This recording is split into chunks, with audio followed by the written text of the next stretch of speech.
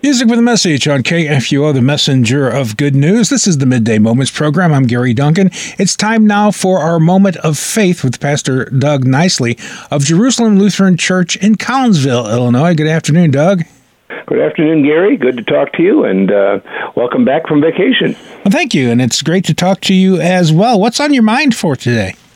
Well, I'm looking around at old hymns the next few weeks, and this one was one of our old pastor friend, Pastor Coleman's favorites. Every year we used to have a mission festival at our church, have a guest speaker come in and talk about wherever it was that they were serving or whatever country it was that their ministry was supporting. And every time Pastor Coleman chose a hymn for that Sunday, it was the hymn from Greenland's Icy Mountains. I know a couple of weeks ago you said you're not sure you even remember that hymn.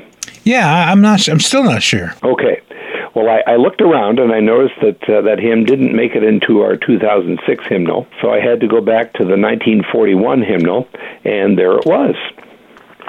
So let me give you the first verse at any rate. It goes like this: From Greenland's icy mountains, from India's coral strand, where Afric's sunny fountains roll down their golden sand, from many an ancient river, from many a palmy plain, they call us to deliver their land from error's claim. And so I did a little research, as I often do for these programs, and I found this same story word for word in two of my hymn story books.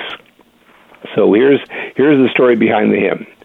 In 1819, a royal letter was sent to all the parishes of the Church of England authorizing a collection to be taken to aid the Society for the Propagation of the Gospel in Foreign Lands. Reginald Hebert's father-in-law asked him to preach at his Sunday evening service, and after the royal letter came, the father-in-law asked if Reginald knew any appropriate hymn that could be used to promote a special ministry offering. Hebert couldn't think of one, so he went into a corner of the room for 20 minutes. When he returned, he showed 3 stanzas to his father-in-law. His father-in-law liked them, but Hebert wasn't quite satisfied, so he wrote a 4th stanza just to give a more triumphant ending to the hymn. Here's the 4th stanza.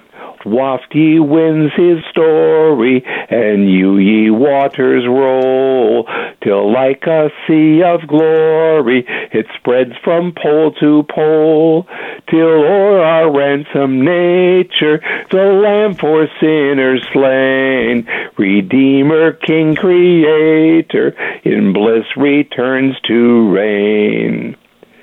But there's more to Reginald Hebert's story. Here it goes. When he wrote the hymn, Hebert didn't know that India did not have choral strands, nor did he realize that he would soon be appointed Bishop of Calcutta, India, where he served for the rest of his life. The Christian church was just waking up to the missionary challenge in the early 19th century when Hebert wrote his hymn, but because of it, Christians in succeeding generations have been powerfully reminded that the Great Commission applies to every generation. Remember the words of Jesus, and these are the ones that are very familiar. At the end of St. Matthew's Gospel, Jesus came and said to the disciples, All authority in heaven and on earth has been given to me. Therefore go and make disciples of all nations, baptizing them in the name of the Father and of the Son and of the Holy Spirit, and teaching them to observe all that I have commanded you. And behold, I am with you always to the end of the age. But we aren't always that enthusiastic about being sent elsewhere than where we live to make disciples of all nations. I don't know if that's the case for you, Gary, or not. In both of our careers, we have ended up living in different towns from where we grew up. Right. Both the ministry and radio have a way of doing that to you. It does. My first radio job was in Tennessee, actually. So all right. A whole new state, even. Yes, absolutely. It's an interesting place. Mm-hmm. It was nice. And if you like music, that's the place to go. Right. I remember a funny little song in the 1990s that explained our reservations for traveling internationally in this way. And it might have been written in Tennessee, for all I know. It goes like this: please don't send me to Africa. I don't think that I've got what it takes. I'm just a man. I'm not a Tarzan. Don't like lions, gorillas, or snakes. I'll serve you in suburbia in my comfortable middle-class life. But please don't send me out to the brush where the natives are restless at night. That was interesting. Sung by Scott Wesley Brown in 1995. Yeah. And so that was a popular Christian song at the time. Maybe that attitude is just what we need to have mission festivals and offerings so that we can be motivated. We know another Reginald Hebert hymn very well. It's called Holy, Holy, Holy, Lord God Almighty. He wrote this hymn to celebrate the reality of our God, who is the creator, redeemer, and restorer of all we know in this world. Even in a nation where Christianity is in a minority, and in India it's about 2%, we need to proclaim the truth of the God who is always present. And so here are the familiar words from Holy, Holy, Holy. Holy, holy, holy, Lord God Almighty. All thy works shall praise thy name in earth and sky and sea. Holy, holy, holy, merciful and mighty, God in three persons, blessed Trinity. You see, at least you know that hymn. Can you imagine, the motivation to write a hymn about the Trinity in an environment where people didn't accept any sort of comprehension of what the Trinity was? Right. In Hebert's life, it just intensified his dedication to doctrine, of all things.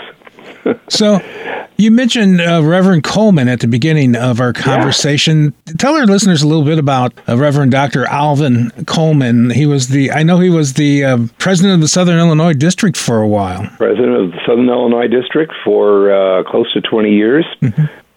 When he took over and he started a Good Shepherd Lutheran Church in Collinsville, right. He was the first pastor of that church. And when he became district president, it was just in a kind of an interesting progression of a whole bunch of things that happened. Pastor Coleman happened to be the first vice president, so he moved up. Okay. He was invited after he became district president to be pastor at our little Jerusalem Lutheran Church. And he had to go and ask the district board and all the rest of that if that was okay, because it wasn't normal for district presidents to serve congregations at the same time they were district president. But this was a small congregation, and everybody decided this would be okay. So he basically arranged to have people come to Jerusalem Lutheran from the seminary or someplace like that over in St. Louis 3 weeks a month. And then the fourth week of the month, he would come and celebrate communion. And he would be the supervising pastor. So it sounds like he served the Lord mostly there in Southern Illinois. Yeah, he did. He did serve for a while in Iowa before that. But yeah. He served in Southern Illinois a great percentage of his ministry. And that's the Lutheran Church Missouri Synod, just for our listeners who aren't LCMS, right. Lutheran Church Missouri Synod, Southern Illinois District. So right. A great guy. I met him and talked to him several times. One time was there at Jerusalem. Oh, yeah. I think a year after that is when he passed away, actually. So yeah, he wasn't very retired. Long ago. He retired only about a year before that. Right. And he mentioned to me that I had to last until I was 86 also, since I succeeded him in the congregation, which means I have a few years left to go. Yeah, that's the last time I talked to him, right there at Jerusalem, where you are now. So, again, a great conversation. Can you lead us in a prayer as we wrap up this segment? Yeah, let's do that. Lord, it is so good for us to know that your good news is meant for all the world to hear. We, like Reginald Hebert, learn that your word can be proclaimed where we live and where we're sent. For we pray in the name of our Lord Jesus Christ, who is the light of the world. Amen. Amen. Thanks so much, Doug. You're welcome, Gary. Next week, we're going to take a look at another old hymn. This one's called Beulah Land. Okay. Sounds good. We're the Messenger of Good News. We are worldwide at kfuo.org. We're on Twitter. We're on Instagram. You can find us on Facebook as well at facebook.com/KFUO Radio.